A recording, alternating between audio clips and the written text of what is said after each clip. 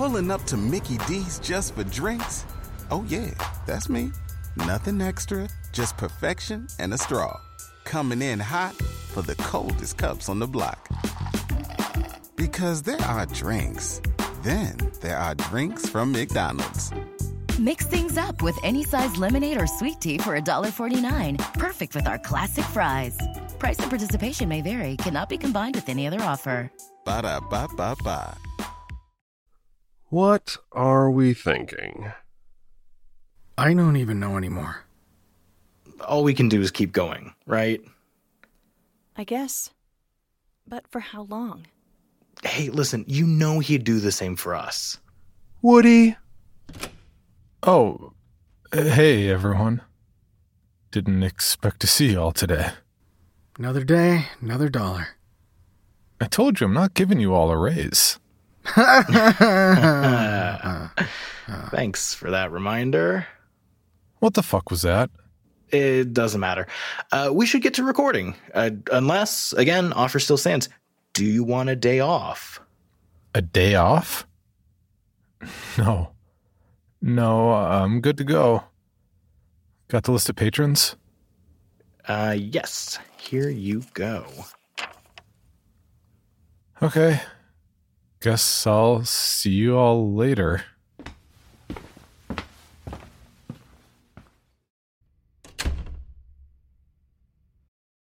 Please join me in welcoming and thanking new patrons: Catherine Crowley, Christina Aguilar, Kurt Holman, and Logan Atkins. All patrons get early commercial-free access to all Sunday and Wednesday episodes. From there, tiers include weekly bonus episodes, immediate access to our entire back catalog of over 1,000 Patreon-exclusive episodes, and logo merch. To see how you can support the show and be rewarded for it, please check out the donation tiers at patreon.com/creepypod. No.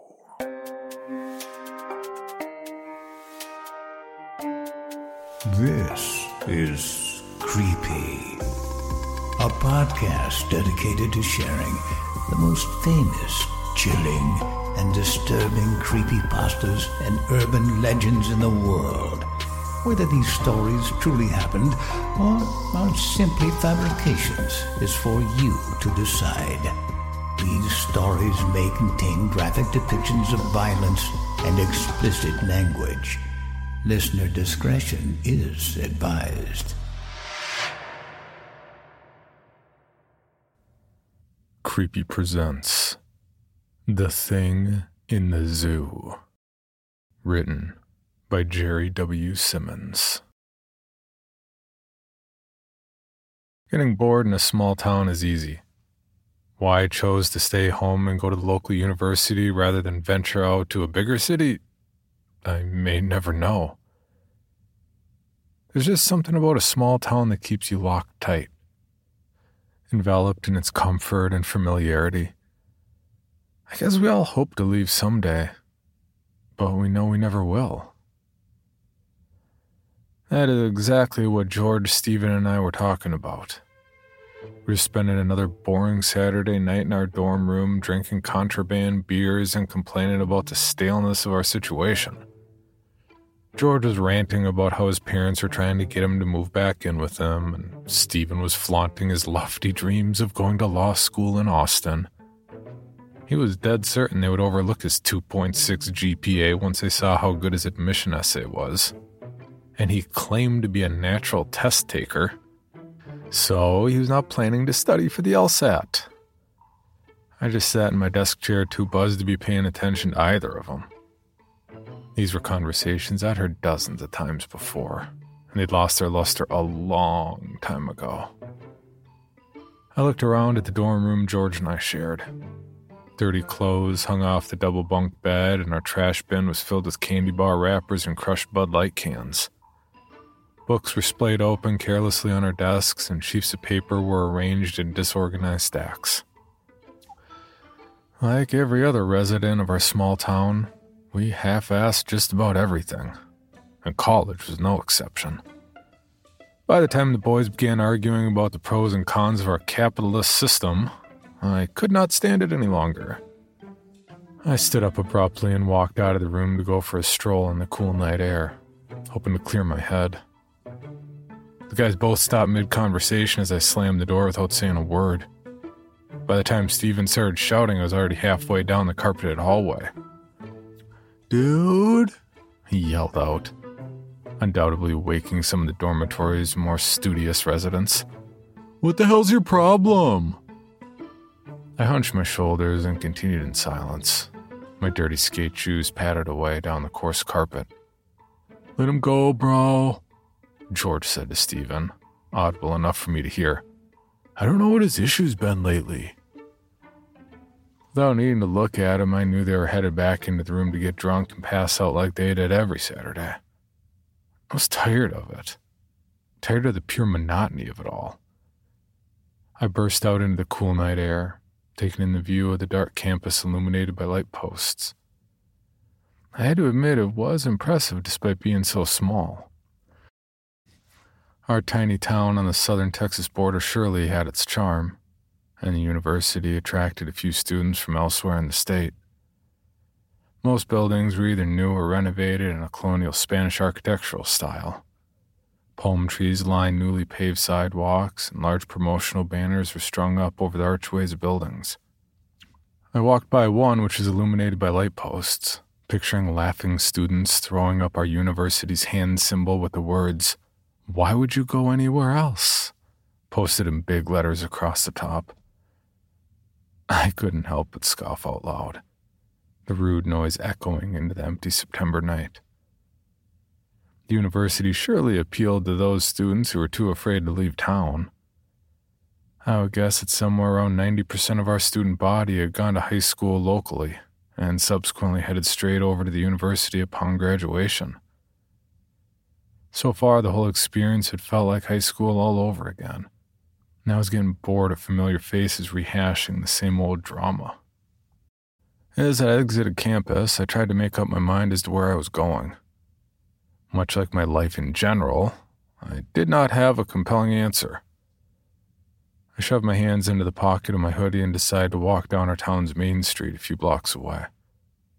I braced as the wind rustled the palm trees, the early warning sign of a winter soon to come. Main Street was a simultaneously depressing and hopeful sight. We'd been a small factory town many years ago, and our residents had grown rich with the profits pre-World War II production. Some of the finest blue jeans and everyday kitchen appliances were made in our little town. And Main Street had once been a bustling center of commerce.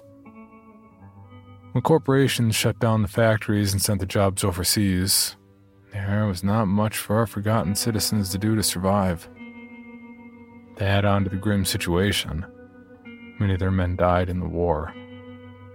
So now downtown was a landscape of crumbling mid-1900s buildings, the echoes of a joyful, long-gone era. However, fresh palm trees had been planted and new street lamps installed. What was at one time considered a seedy part of town was given new life thanks to thrift shops popping up in the carcasses of the old buildings. New restaurant owners did everything they could to make their places seem vintage, historical, and all-around hipster appealing. I chuckled as I walked past the only two bars in town in which college kids hung out. El Tunal and La Escalera were situated across from one another, bitter rivals who peddled the same product.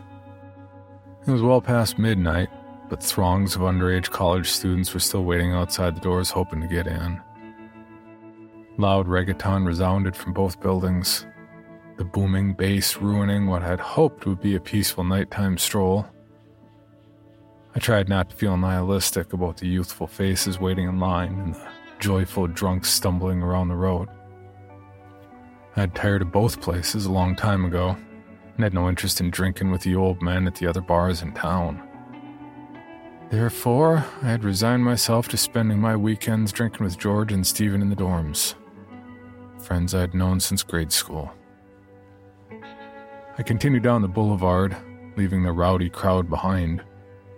The new restaurants came next, all of them closed for the night. I've been hoping to grab a bite to eat or maybe a quiet beer. My head was still buzzing from the dorm room debauchery, but the euphoric tingling in my body was starting to fade. While I was not interested in passing out drunk in the street, I had a mind to forget my present situation. At a rundown and shady gas station near the end of the main street, I picked up a 40. I sat on a curb near the end of the boulevard, taking sips from a brown paper bag. If I had to admit it, I suppose it would be depression. Being stuck in a useless major with a mediocre GPA in the same town you graduated high school from will do that to you. I felt like I was running in circles with a loaded gun, hoping to find a target to shoot at, but I was going nowhere. God, if I could just find a target to aim at. I set the beer down on the curb beside me and looked to my right. Beyond Main Street, the rest of the historic sector of town sat in dimly lit shadow, abandoned from the past half-century. There were no palm trees lining the road here, and the asphalt was cracked, the street lamps less bright. More than half of them were not even functioning. Hardly anyone went into the old part of town. There's nothing there but the memories of individuals long past and the echoes of better days. I stood up off the curb and walked towards the darkness, leaving my beer half-finished in the ghostly light of a street lamp. I'm not able to say what was attracting me to that other world. Perhaps my fear and anxiety of the future was compelling me to explore the past. After all, everyone who used to live here had bright hopes for their own future as well. If their future had ended like this, how could I possibly find what I desired with the nihilism that was starting to take over every facet of my thoughts?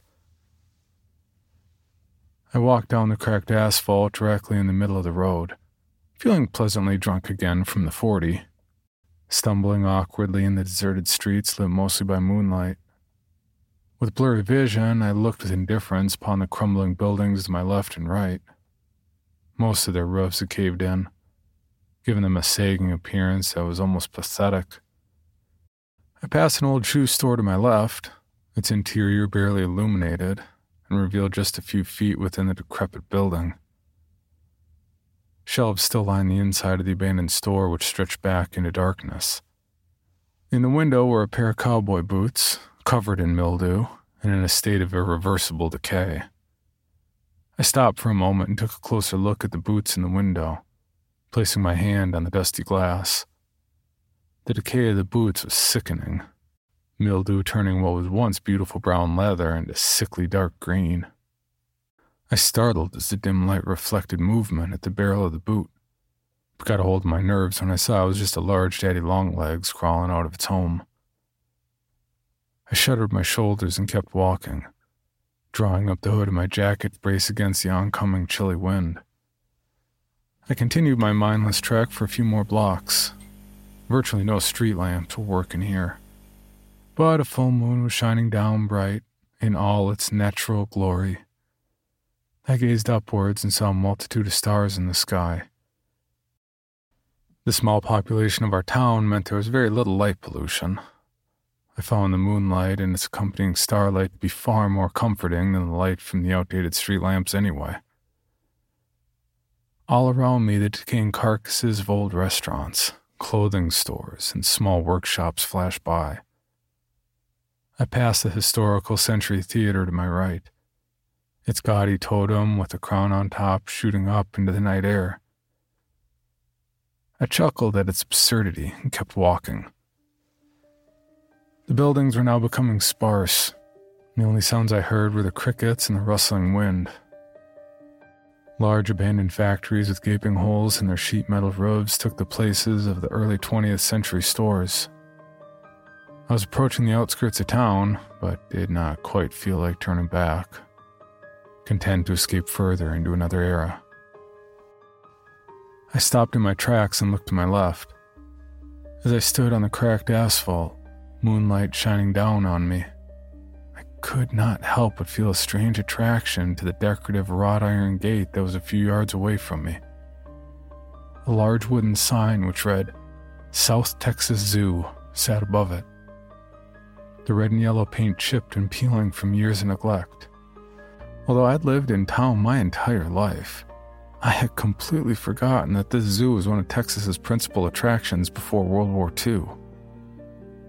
People had come from all over the state to see the exotic animals, and the zoo had been a tremendous source of income for our residents. I suppose a part of it was that I never found this part of town interesting. But then again, I thought the same of the rest of the town. I could not help but wonder what memories the abandoned zoo had tucked away in its depths. I approached the gate sheepishly, drunkenly tripping momentarily on the cracked concrete, but regaining balance quickly. With a shaky hand, I reached out and touched the old iron bars, which were at least 10 feet high.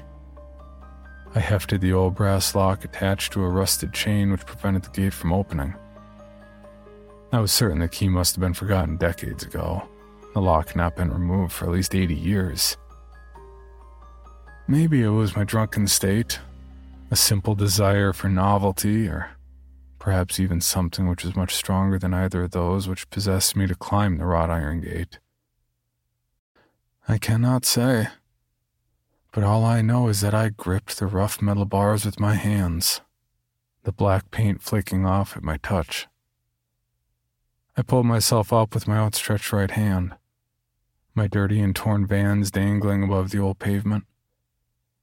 With a grunt, I used what little upper body strength I had and slammed my feet vertically onto the bars. With a heave of effort and a hefty dose of self-reflection on my decision-making skills, I began to climb.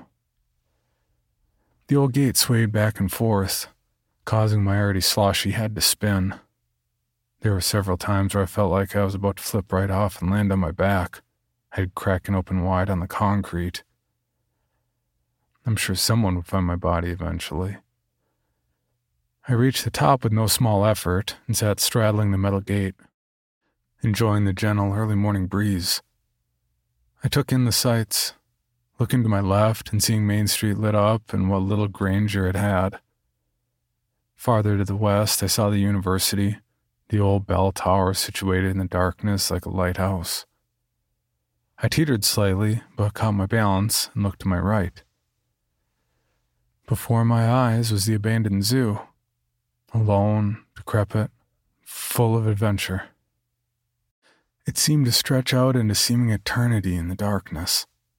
Cracked pavement gave way to unkempt lawns, and large trees artificially planted to give the zoo a jungle feel were so dense it felt like I was peering into the threshold of an actual rainforest. The first animal enclosure sat just a few yards away from me. A large pit with an iron guardrail on which visitors could lean on and view the exotic animals. Despite a moment of trepidation, I swung my left leg over the gate and began to descend. My sneakers plopped down on the other side of the fence, and I was officially in the zoo. I looked around in wonder at this new world as I walked towards the enclosure. I passed the gatehouse on the right, the old cash register behind the cracked window, a humongous bulk of rusted metal. Ancient stuffed animals leaking their guts were hung up on the walls, utterly forgotten keepsakes. The pavement was cracking and dirty, and the dense trees clogged my vision and blocked out most of the comforting moonlight I'd been enjoying. The gentle night breeze was hardly blowing in this area, and what little moonlight penetrated the overgrown canopy cast eerie and gnarled shadows in every direction.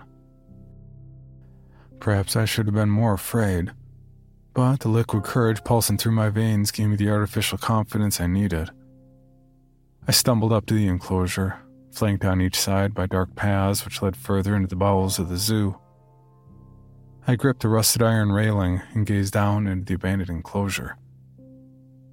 It was humongous. I didn't know what animal was once housed there, but it had to have been something large, perhaps a lion. The pit was at least 15 feet deep with a large artificial rock wall on the far end that included a gaping cave, likely the former home of the large beast. Unkempt weeds several feet high carpeted the ground level, and directly below the guardrail was a deep concrete trench. Whatever had been in there, I certainly did not want it to get out. I thought about the strangeness of my surroundings. What must things have been like all those years ago? Happy families enjoying their weekends, children laughing gleefully, colorful animals in their prime. What a sight it must have been. I continued scanning the enclosure. Through my blurry vision, I almost swore that I saw movement rustling the tall weeds below. A slight shiver went down the back of my neck, but I somehow convinced myself there was nothing there. However, the cave in the wall captivated my attention. Its opening was large, at least 10 feet wide, and in its gaping maw I saw nothing but cool blackness. Gazing into that abyss gave me an eerie feeling in the depths of my gut. I shuddered and backed away from the guardrail. I felt inexplicably compelled to continue exploring the zoo. Directly to my left was an old wooden map painted onto a wall. It seemed that the whole zoo was a continuous loop, and on the path to my right were the birds, aquarium, and most of the herbivores. To my left were the lions, bears, and other carnivorous terrors. I opted for the left-hand path and wandered further into the heart of the zoo, the canopy above my head enveloping me in almost total darkness.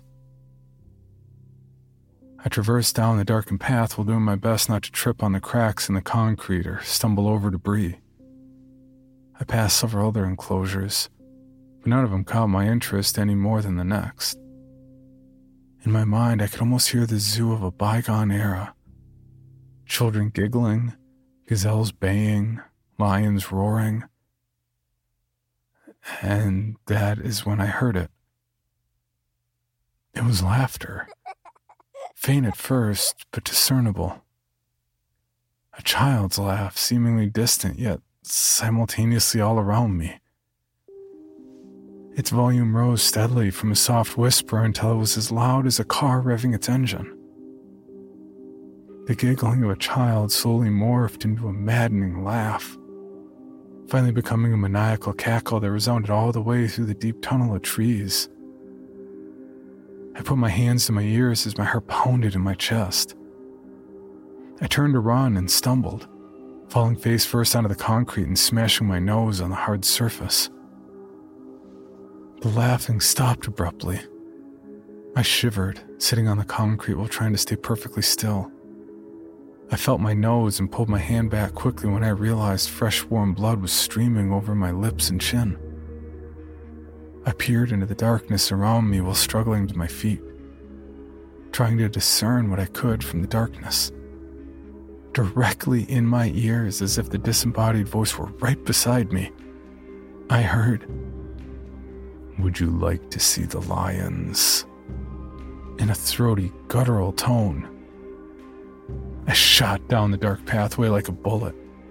The overgrown jungle canopy gave me the distinct sensation that I was in a dark tunnel, claustrophobia creeping ever closer.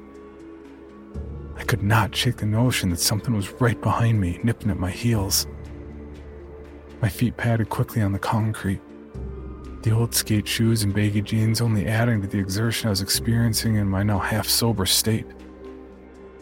I turned a corner in the pathway, seeing moonlight in the close distance. The hair stood up on my arms, and I could swear that I felt hot breath trickle the skin on the back of my neck. Breathing was becoming a chore, and I was certain my nose had been broken from the fall. With a rush of relief, I burst into the moonlight of the zoo's entrance courtyard, finding myself directly next to the main enclosure. I whipped around, peering down the dark path, silently listening for any indication that I might not be alone. I backed up slowly, eyes focused on the threshold of the pathway, eventually backing into the iron guardrail of the enclosure. Instinctively, I looked to my right and caught a glimpse of what was lurking there. Dimly illuminated by the ghostly moonlight, I saw the whole enclosure spread out beneath me. From within the bowels of the artificial cave, there was a rustling which I could not deny hearing. I stood frozen, hands on the enclosure railing, gripping it with an icy embrace. Slowly, the thing lumbered into the moonlight, silhouetted against the artificial rock wall, and casting a shadow which seemed to run the length of the entire enclosure. It was ghastly. Although humanoid, it crawled on all fours, its long, spindly body revealing itself in the moonlight. The creature sniffed the air, the light glinting off its pale skin and flat face, which was blank and full of malice. Long, thin, shoulder-length hair fell from its head, a sickly contrast to its seemingly hairless body. It slithered through the weeds of the enclosure, stopping a moment to crack its long neck to the side before it suddenly turned to face me. Its flat face stared me dead in the eyes, and as its lanky and skeletal form stood to full height, I saw the full horror of the creature. It flashed a toothy grin in my direction, long canines glistening brightly. It shrieked with a sick joy, throwing its spindly arms into the air before rushing toward my side of the enclosure. With a leap from its long legs, it effortlessly cleared the moat and gripped the concrete wall below me. It began to cackle with a maddening chatter, its horrid face gazing directly at me no more than 10 feet below. Like a spider, it began to scale the wall. Realizing I'd been frozen with terror, I did an about-face and bolted for the gate. The iron structure stood dauntingly in the night, suddenly seeming much higher than I'd originally estimated. I could hear the thing climbing over the guardrail of the enclosure, claws clacking on the metal, its incessant cackling mere yards behind me. I leapt up and gripped the wrought iron bars, crying out as my foot slipped on the cold metal, before catching myself and using every ounce of strength I had to climb. As I reached the peak, the thing grabbed my foot with a clawed hand, crushing it under immense pressure. While holding onto the gate with both hands, I kicked repeatedly below at the spindly arm until it yielded, ripping away a piece of my jeans in the process. I didn't even consider straddling the gate and letting myself down slowly. Once I had both legs over the top, I vaulted the entire 10 feet down to the cracked concrete below. My sneakers slammed into the pavement, my right ankle immediately spraining, but fortunately not snapping under the impact.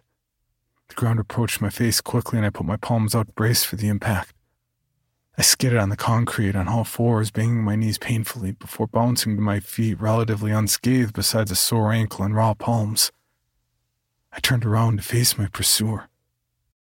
The creature was mere feet away, looking at me angrily from behind the wrought iron fence, pure hatred seeming to emanate from its sunken and beady eyes. The moonlight reflected off its ghastly fangs, and when the creature saw me examining its features, it flashed another toothy grin. Slowly it lifted its thin right hand, waving one long finger back and forth in the universal "nuh-uh" motion. It cackled a final time before slowly sinking back into the darkness of the zoo, crawling backwards on all fours, never taking its eyes off me. When it was finally gone, I took a moment to assess my situation. My right ankle was throbbing, but I could walk. My palms were also reddened with abrasions, but that was the least of my concern. The nose was the most painful injury by far, now tender to the touch as fresh blood flowed out of it. With the adrenaline still pumping, I began to jog back into town, the pain in my ankle a dull throb. I jogged past the decrepit abandoned old shops, feeling jitters and flinching at every shadow along the way. When I finally saw the streetlights and gaudy palm trees line Main Street, the sight was a blessed relief. I passed the half-drunk 40 sitting on the curb and headed past the dueling bars, their doors now tightly locked up from last call. The Spanish-style buildings of the campus came into view, and as I ran across the kept lawns and perfectly paved sidewalks, I could not help but let a few tears touch my cheek.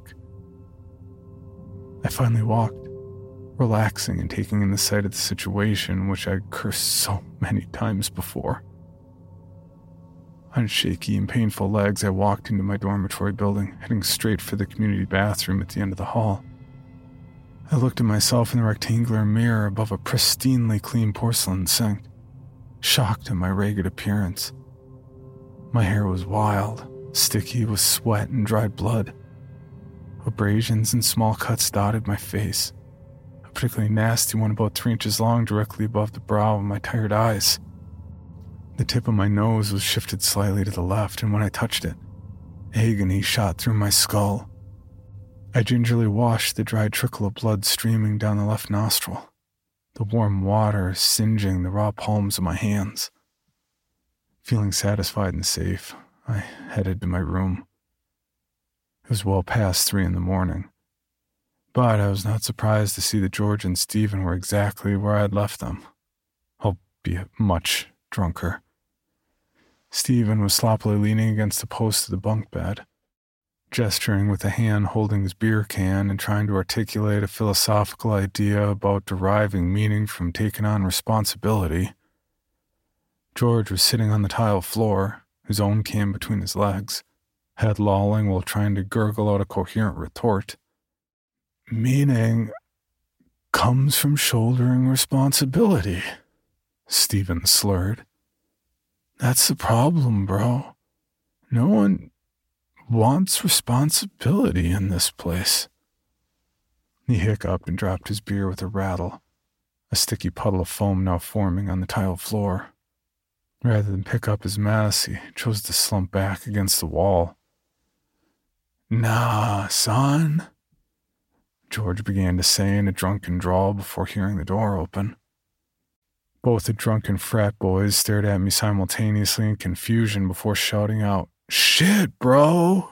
at the exact same time. They began pelting me with questions about my ragged appearance, my busted face, and my apparent limp. I waved them off with my hand and reached for a beer in the mini-fridge. I popped the tab, enjoying the bittersweet smell of the liquid held within before taking a long sip from the blue can. Heaven's honey could not be as sweet. The cool liquid splashed down my throat and upon reaching my belly stirred up a warm sensation that felt like coming home. Despite my miserable condition, a smile began to form on my lips. I motioned for the guys to continue their conversation. I sat down in my old desk chair, listening to the two drunks stammer and try to make valid points about ideas which they knew little about. I had to have heard this exact same conversation more than 20 times. But as the beer mellowed my mind and I relaxed into the comfort of my room, there was nowhere else I would rather have been. Stephen was getting particularly excited, throwing his hands into the air in exaggerated bewilderment. George rolled his eyes and turned his attention towards me, stumbling to get to his feet before rocking back and forth and deciding against it.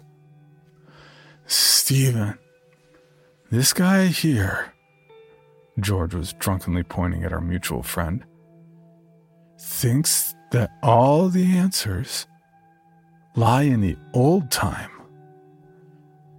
He drew out his words slowly before belching and dropping his finger.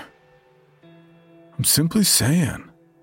Stephen sprang forward, ready to defend himself. That perhaps past traditions hold meaningful lessons, which could be... He trailed off, waving his hand back and forth, looking at the floor inquisitively before blurting out, Applicable to modern times. And perhaps there are lessons from the past which we still need to discover. Stephen looked at me, his eyes glazed over. Obviously the beer was making his mouth move faster than his mind. What do you think, bro? In our dreary modern times, don't you think there are undiscovered ideas from our past which could lead to great philosophical advancements in the future? I sat a moment, sipping my beer. I reflected on the discovery I'd made that night, and the horror which followed. I reflected on my town, my school, and my friends. If they all disappeared, what would life mean? Perhaps my nihilism of the present and nostalgia for an idealized past were destroying my ability to find meaning in the future. Perhaps it was time to leave certain things behind. I looked at Stephen with solemn eyes. absolutely serious and meaning every single word. Stephen, I really think that some things from the past are best left just where they are.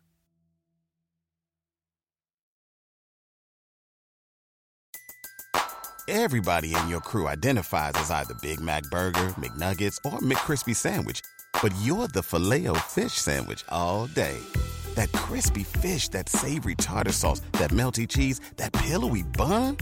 Yeah, you get it. Every time.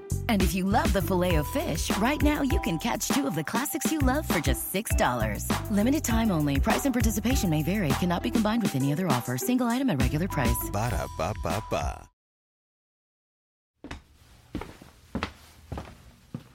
Hey, John. Coffee break? Looks like it. Just grabbing some water before my read. Uh-huh. Is everything okay? No clue. Hey, Jimmy, ready to hop in the booth? Yeah, I was just talking with John about... Let's get your story recorded. We can talk about stuff later, but I got a schedule to keep. Okay. See you later, John. See you later, Jimmy. I guess. Oh, John, are you going to be here for a while? No clue. Okay, if you're still here after Jimmy's story, I'll be around if you need to talk about anything, okay? Okay.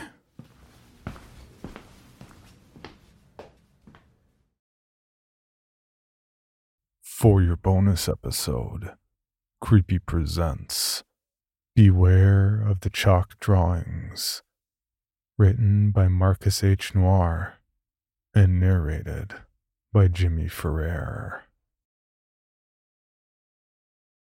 This is not a joke. Also, this is not some fever-induced or drug-tripping delusion.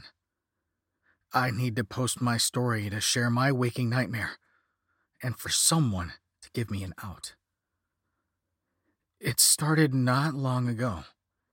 As the weather became warmer and friendlier, spring pushed winter's last traces into memory. A renewed feeling of life showered me. It was a no-brainer. Choosing the fresh scent of spring flowers, the chorus of singing returning birds, and the sun's warmth over the office's artificial lights to bathe my body and soul. This also allowed me to escape, though temporarily, the daily barrages of the stench of my coworkers' mystery lunches, mind-numbing chatter of nonsense, excessive ringing of phones, and recirculated air. Humans are not meant to be caged like livestock. We need open spaces and the smell of nature saturating our noses. I decided to spend my lunch hours outdoors, except for days of precipitation, of course. No one likes a soggy lunch. Anyway, having a late lunch avoided the stampede and noise of the lunch crowd and gave me the tranquility of nature. My island of serenity was always an empty, forest green wooden park bench, tucked under the blooming cherry tree in a small park, facing away from traffic and pedestrians. My bench was one of 5, facing each other in a circular pattern. In between were paths leading out and open concrete spaces in the middle. Imagine a giant wagon wheel. Trees and flowers were behind the benches and along the paths, making you feel isolated, though civilization was nearby. The air smelled fresher, cleaner, a welcome respite from the pollution, commotion, and the city itself. The park is located across the entrance from my job. Here you can hear yourself think. My companions were birds, the occasional squirrel, and my fellow lunchmate.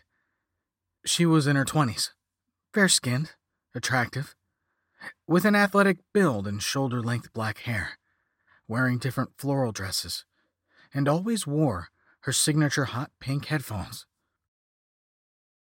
She always arrived before me, and sat in the same spot directly across from me. She looked up and gave a small, friendly wave with a beautiful thin mouth, slightly curved into a sincere smile. Don't get me wrong. I'm not a loner and engaged with colleagues. However, I appreciate my time during lunch. It's therapeutic. Time to decompress and mentally reset from the bullshit of the office and clients. I need a break from constantly having to force a smile when dealing with clients, though they do not return the feeling, especially when they don't get their way. The customers are always right. Yeah. The young students from a nearby elementary school also used the park. Here they did what children are supposed to do when away from their so-called modern conveniences like cell phones, video games, and social media. They were free to be like the kids of yesteryears. Play ball, actually talk face to face, play tag, or use colored chalk to draw on the pavement. They are long gone when I arrive, returning to the classrooms to enlighten their growing minds. The entire area was always covered in drawings. I marveled at the pictures left, a concrete quilt, and walked to each depiction, like admiring paintings at a museum. The little darlings left interesting drawings depicting their dreams, windows to their lives, or just plain doodling.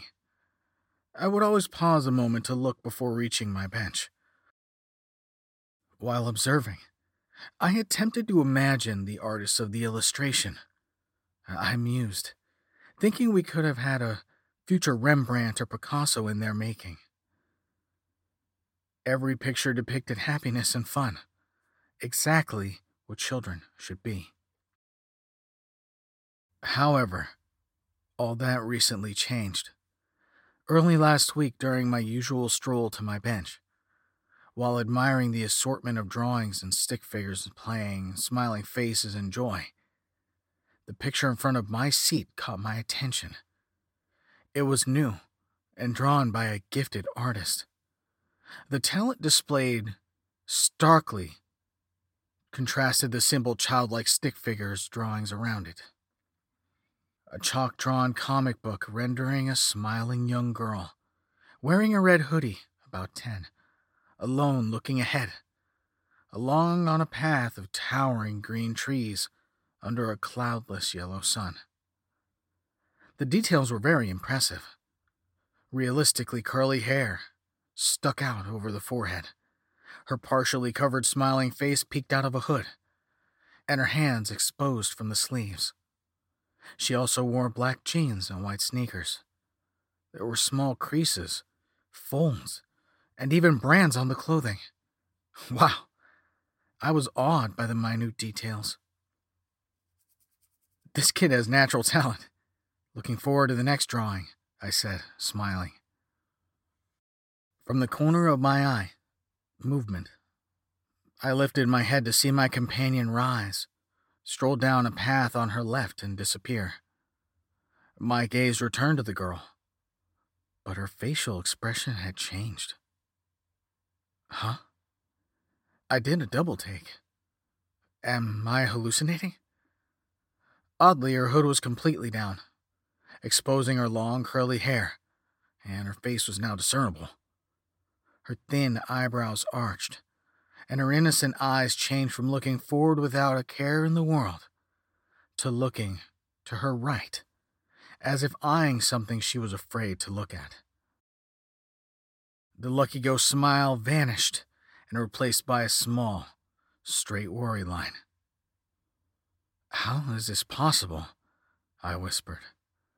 Suddenly the air filled with dread, and the muffled sounds of the city and nature were silenced. The drawn trees slowly morphed into naked, wooden skeletal hands reaching for unseen objects. They emitted an oppressive feeling, despite the chalk-drawn warm sun. A chill raced down my spine, like a mouse scurried on it. Closed my eyes and rubbed, hoping that would cure the optical illusion. With uncertainty, my fingers dropped as my eyes opened slowly. To my great disappointment, the unsettling scene did not fade away. My mind raced while it attempted to rationalize the bizarre scene. Instinctively, I followed her gaze and found nothing strange or disturbing. It dawned on me every illustration drawn by children, past and present, always had at least 2 kids. The sense of dread eventually lifted, and the sounds of the world returned. After a moment or two, I continued to my bench, watching for more changes, hoping the scene would change back. While sitting, I retrieved my lunch of a chicken salad sandwich, celery stalks, an apple, and a bottle of water. As I ate, I looked at the picture again, shivered, and tried calming myself a little bit. I kept my eyes ahead and tried to enjoy my surroundings, while trying to block the foreboding scene. Somehow I succeeded. Before returning to the office, I stood momentarily and waited for something to happen. But nothing. My head kept snapping back to the drawing as I walked away until it was out of view. The following day, I followed my routine and proceeded to my oasis when the drawing of the lonely girl changed.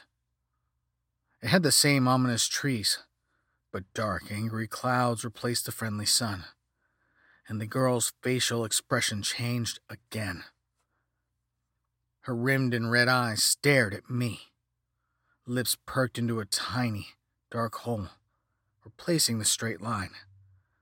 My heart sank, and I suddenly felt panicked, felt watched, like a predator hid in the trees, stalking. Suddenly, my little piece of paradise was gone. I froze in place, like a deer caught in headlights.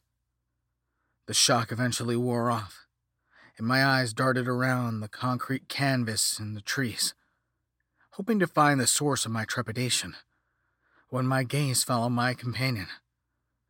She observed me with a puzzled look while holding her cell phone. Is she recording me? I wondered. She was suspicious. I didn't want to come off like a creep, so I gave her a reassuring smile despite my apprehension. That did the trick, because she returned the smile and lowered her head to her phone.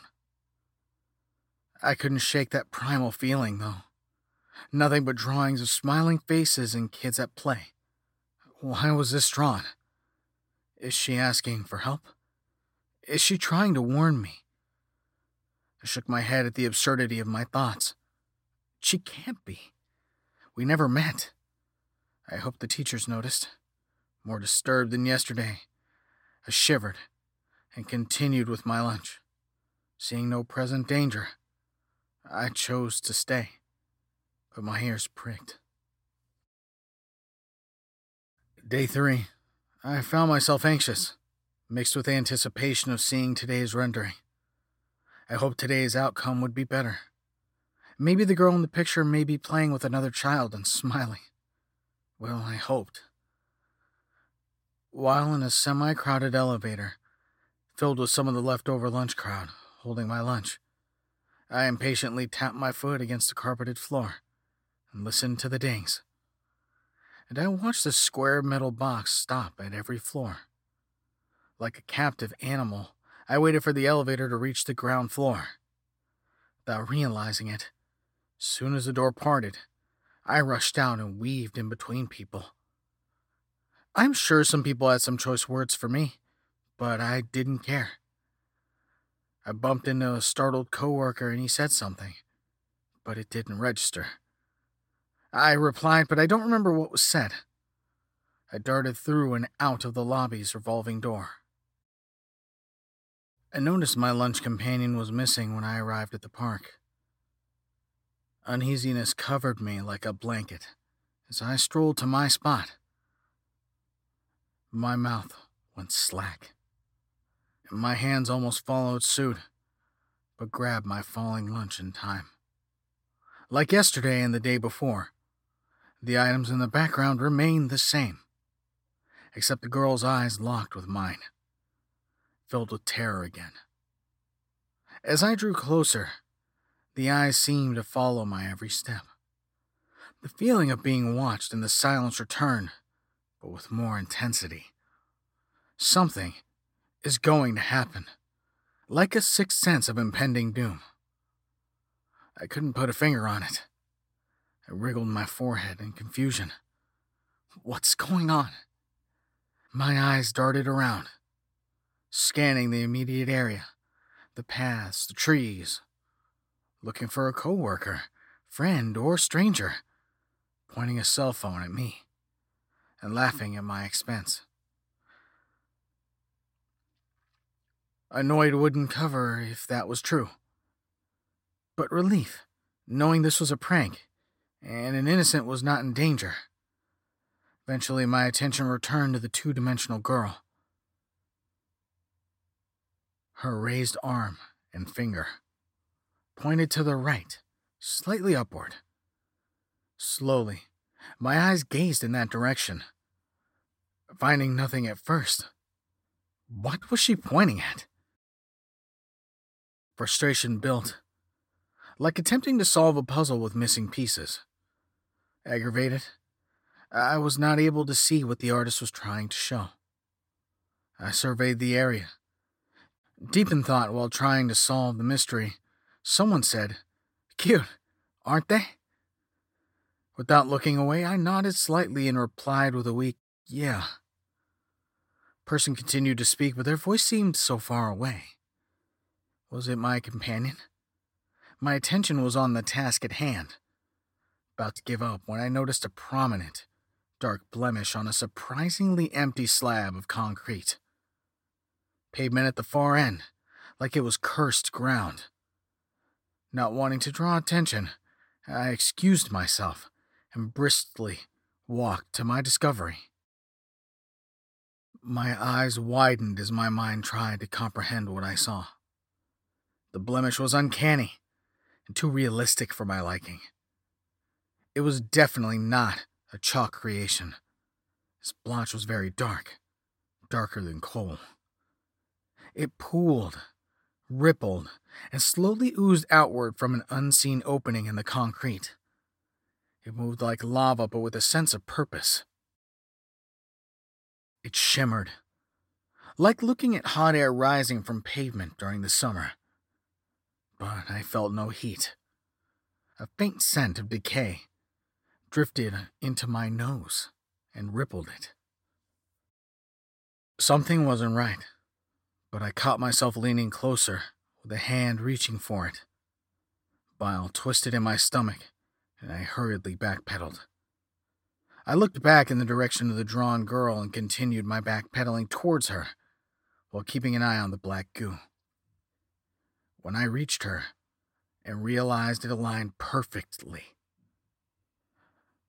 Unsure what to do and fear growing, I scurried away. Day 4.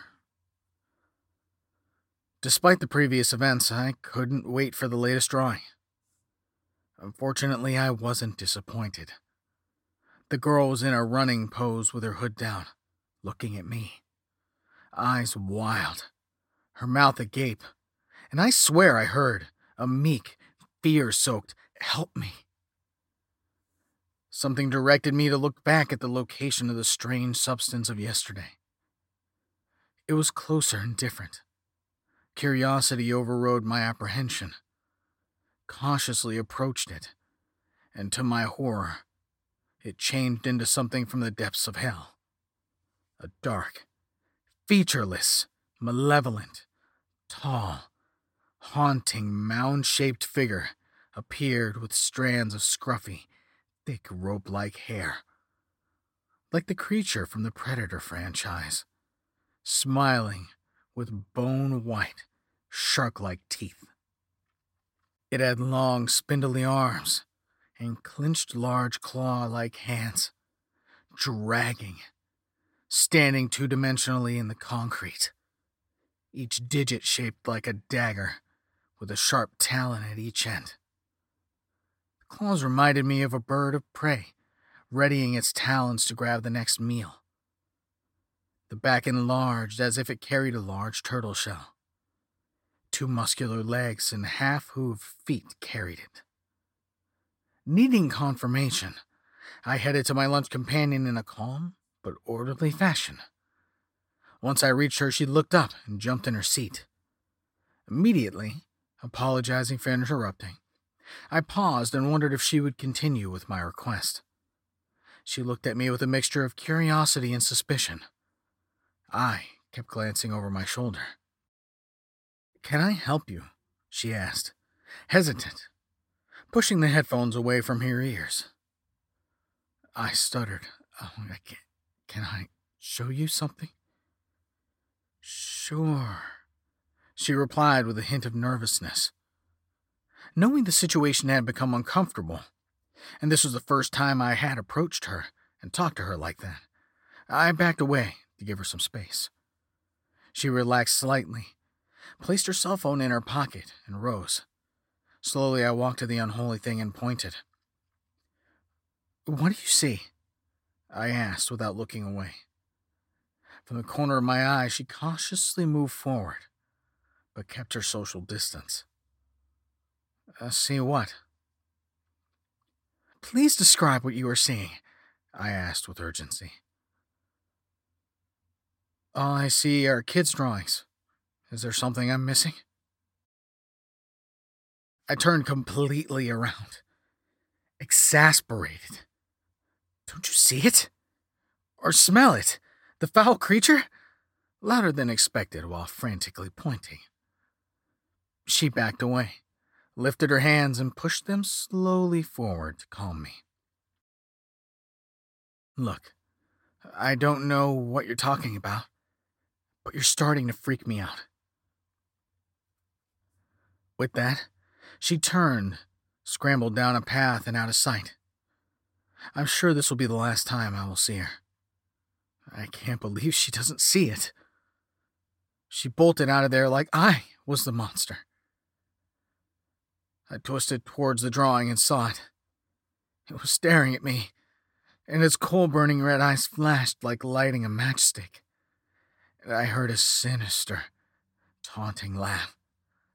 A gasp escaped my throat, and I stomped on it, out of desperation, resulting in a wet, sticky sound, like walking on a gluey floor. I applied all my weight and rubbed hard on the pavement, like stomping out a lit cigarette and attempting to erase it from existence. The smell of death rose from below, causing my throat to itch. I fell into a coughing fit. After recovering, I pulled back and saw no mutilation. It remained intact, but moved forward in slow motion towards the girl. I tried repeatedly. Despite the smell and how my body reacted, nothing changed. So I gave up. I slowly walked away. Defeated. Day 5. It rained. No. Poured. During lunch, sheets of rain slammed against the office windows. The skies were an angry dark gray. Lightning flashed as if someone was trying to take pictures outside. Thunder rolled near and above my building. The vibrations oscillated through the building and my body. Disappointed that I couldn't see the next chapter, and thankful that the girl in the drawing received a lull. Later that day, as I left work and headed to the subway, curiosity got the better and detoured me. I expected nothing. But my mouth opened and a scream died in my throat. It was like something from a horrific battle scene with carnage everywhere. Like on an altar, the creature stood up in the middle, surrounded by chalk-drawn, red, splattered stick figure bodies of children. The monstrosity gnawed at the head of the stick figure child, like a child nibbled at candy, with a sick sucking sound, while holding a chalky sack of flayed skin with the other, like a wet raincoat. Child's eyes were enlarged X's. Other stick-figure children in the other drawings were running away from it with their terror-filled eyes and mouths open, releasing their silent screams. I watched in horror as the creature grew multiple limbs and lunged out with unforgiving, deadly accuracy. Each strike, hungrily burrowing into them, with a sickening sound of cracking bones, macabre, wet slapping mixed with slurping sounds of marrow being sucked, echoed as true-to-life blood and gore spilled from within the children while exposing broken ribs. Tributaries of blood slowly wind across the gray, wet concrete ground. The overwhelming smell of copper filled the air. The scene was so absurd. It would be comical if it weren't so gruesome. My mind went numb as if I was trying to disconnect from reality. As bad as that was, it got worse. The smell of death drifted from my left. I did my best to cover my nose. I turned toward the scene, screamed, and dropped to my knees. My lunch companion was here, and met my phantom. Unfortunately, that move to avoid me cost her dearly. She lay motionless, with her hot pink headphones lying nearby, her body prone and skinned, leaving the wet muscles and tendons exposed. Dark cavities where her eyes should be, blood streaked downward from the mouth. Dark holes where her nose and ears used to be. Her face froze up with a mixture of fear and shock. I threw up, somehow feeling responsible for dragging her into this. I didn't even know her name. Before my self-loathing continued, suddenly, a dark limb reached out from behind me and snaked towards her with a wet, sticky sound like a bucket filled with live worms. It coiled itself around her wrists and dragged. She convulsed as her hands changed into chalk drawings, inch by inch. Pulled into its realm through an invisible door and away from ours. Something from the corner of my eye moved. I twisted my head and I saw the girl. She hid behind a chalk-drawn skeletal tree, her eyes filled with fear and sorrow. Above her, the words, "She tried to help," were written in white chalk lettering, hurriedly and aggressively. I'm not proud of what I did next. Instead of helping, I turned and ran. Not once did I look back. I ran out of the park, pulled myself from my pocket, and raised it to dial the police. Then realized that, well, what would I say to them? Something from hell killed and pulled an innocent woman into another dimension? With no other option, I placed my phone back into my pocket and returned to work like nothing happened. Later that night, I decided to try a new dinner recipe. My way of coping and attempting to push this feeling of helplessness and cowardliness aside. The TV was on, and the news broadcasted in the background. Usually I don't pay much attention unless it's something really newsworthy. An alert of breaking news stirred me to look up from chopping parsley and listen. A somber female reporter stood across an entrance of the park I frequent during lunch. Yellow police tape crisscrossed the entrance, and an officer stood guard. She stated that the authorities discovered the bodies of 20 school-aged children dumped in the park They were savagely attacked beyond recognition, and DNA samples are needed to identify them. She finished by stating the authorities have theories on what killed the children, but will not deluge them at this time. Shocked, I dropped my kitchen knife, just narrowly missing my foot. The following Monday, I purchased carnations and placed them along the growing memorial for the victims. Small crowds gathered to pay their respects and looked to fill their morbid curiosities, but could not see the crime scene.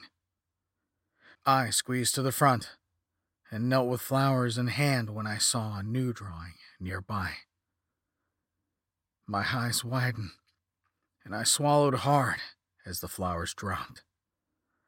My hands cupped to the sides of my face, and terror electrified my body.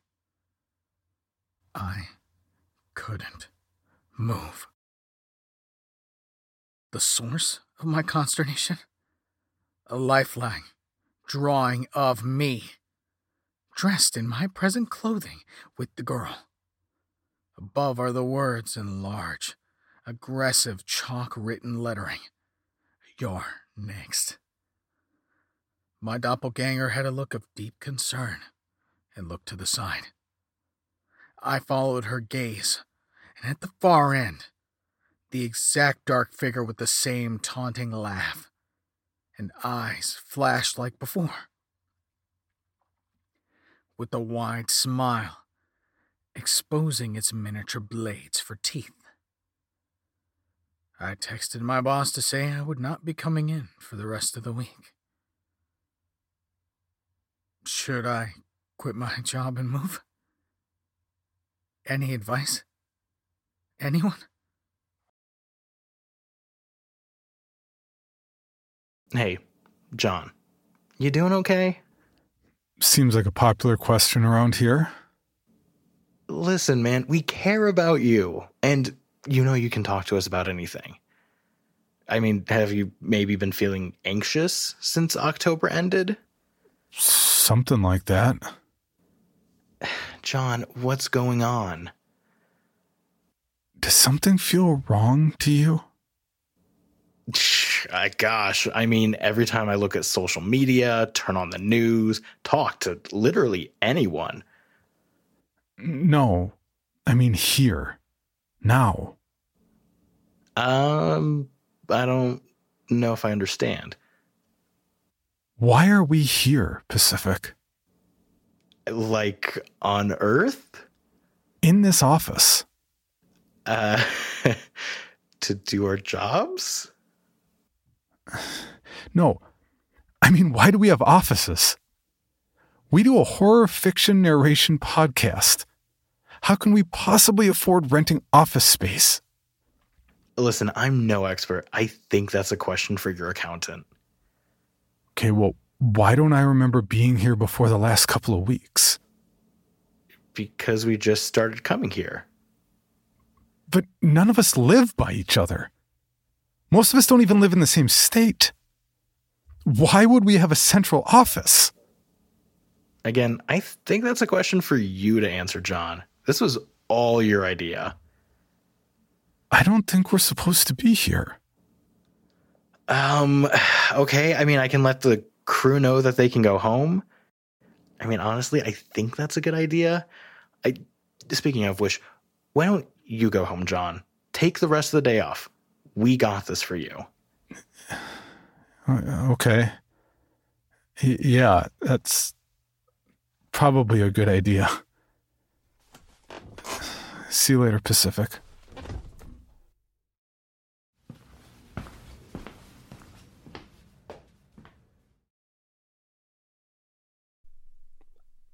Do you think he knows? I'm not sure. I think he's starting to suspect something's wrong, though. What happens when he realizes what's going on? Honestly, Nate, I'm a lot more worried about what happens if he doesn't figure out what's going on. For more information on this podcast, including how to submit your own story for consideration, please visit creepypod.com. You can also follow us at CreepyPod on social media and YouTube. All stories told on this podcast are done so through Creative Commons Share-alike licensing or with written consent from the authors. No portion of this podcast may be rebroadcast or otherwise distributed without the express written consent of the Creepy Podcast production team and the story's author.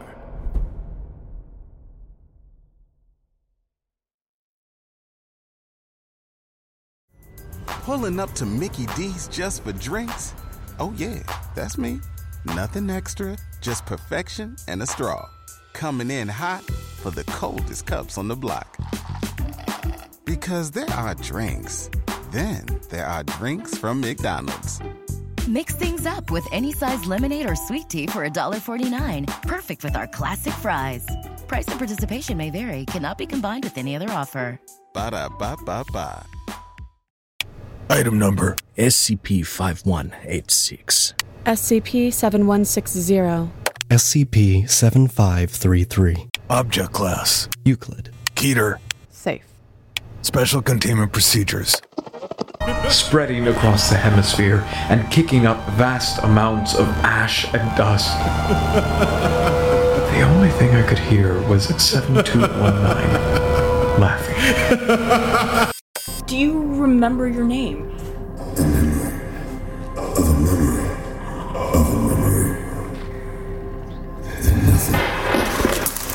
Heartland Counseling. Appointment update. I feel them again. Heartland Counseling. Appointment update. They're in my ears! Heartland Counseling. Appointment update. Nobody understands! SCP Archives is a weekly fiction podcast. Each episode, we dive into the strange, the unknown, and the... Find us on Apple Podcasts, Spotify, or at scparchives.com.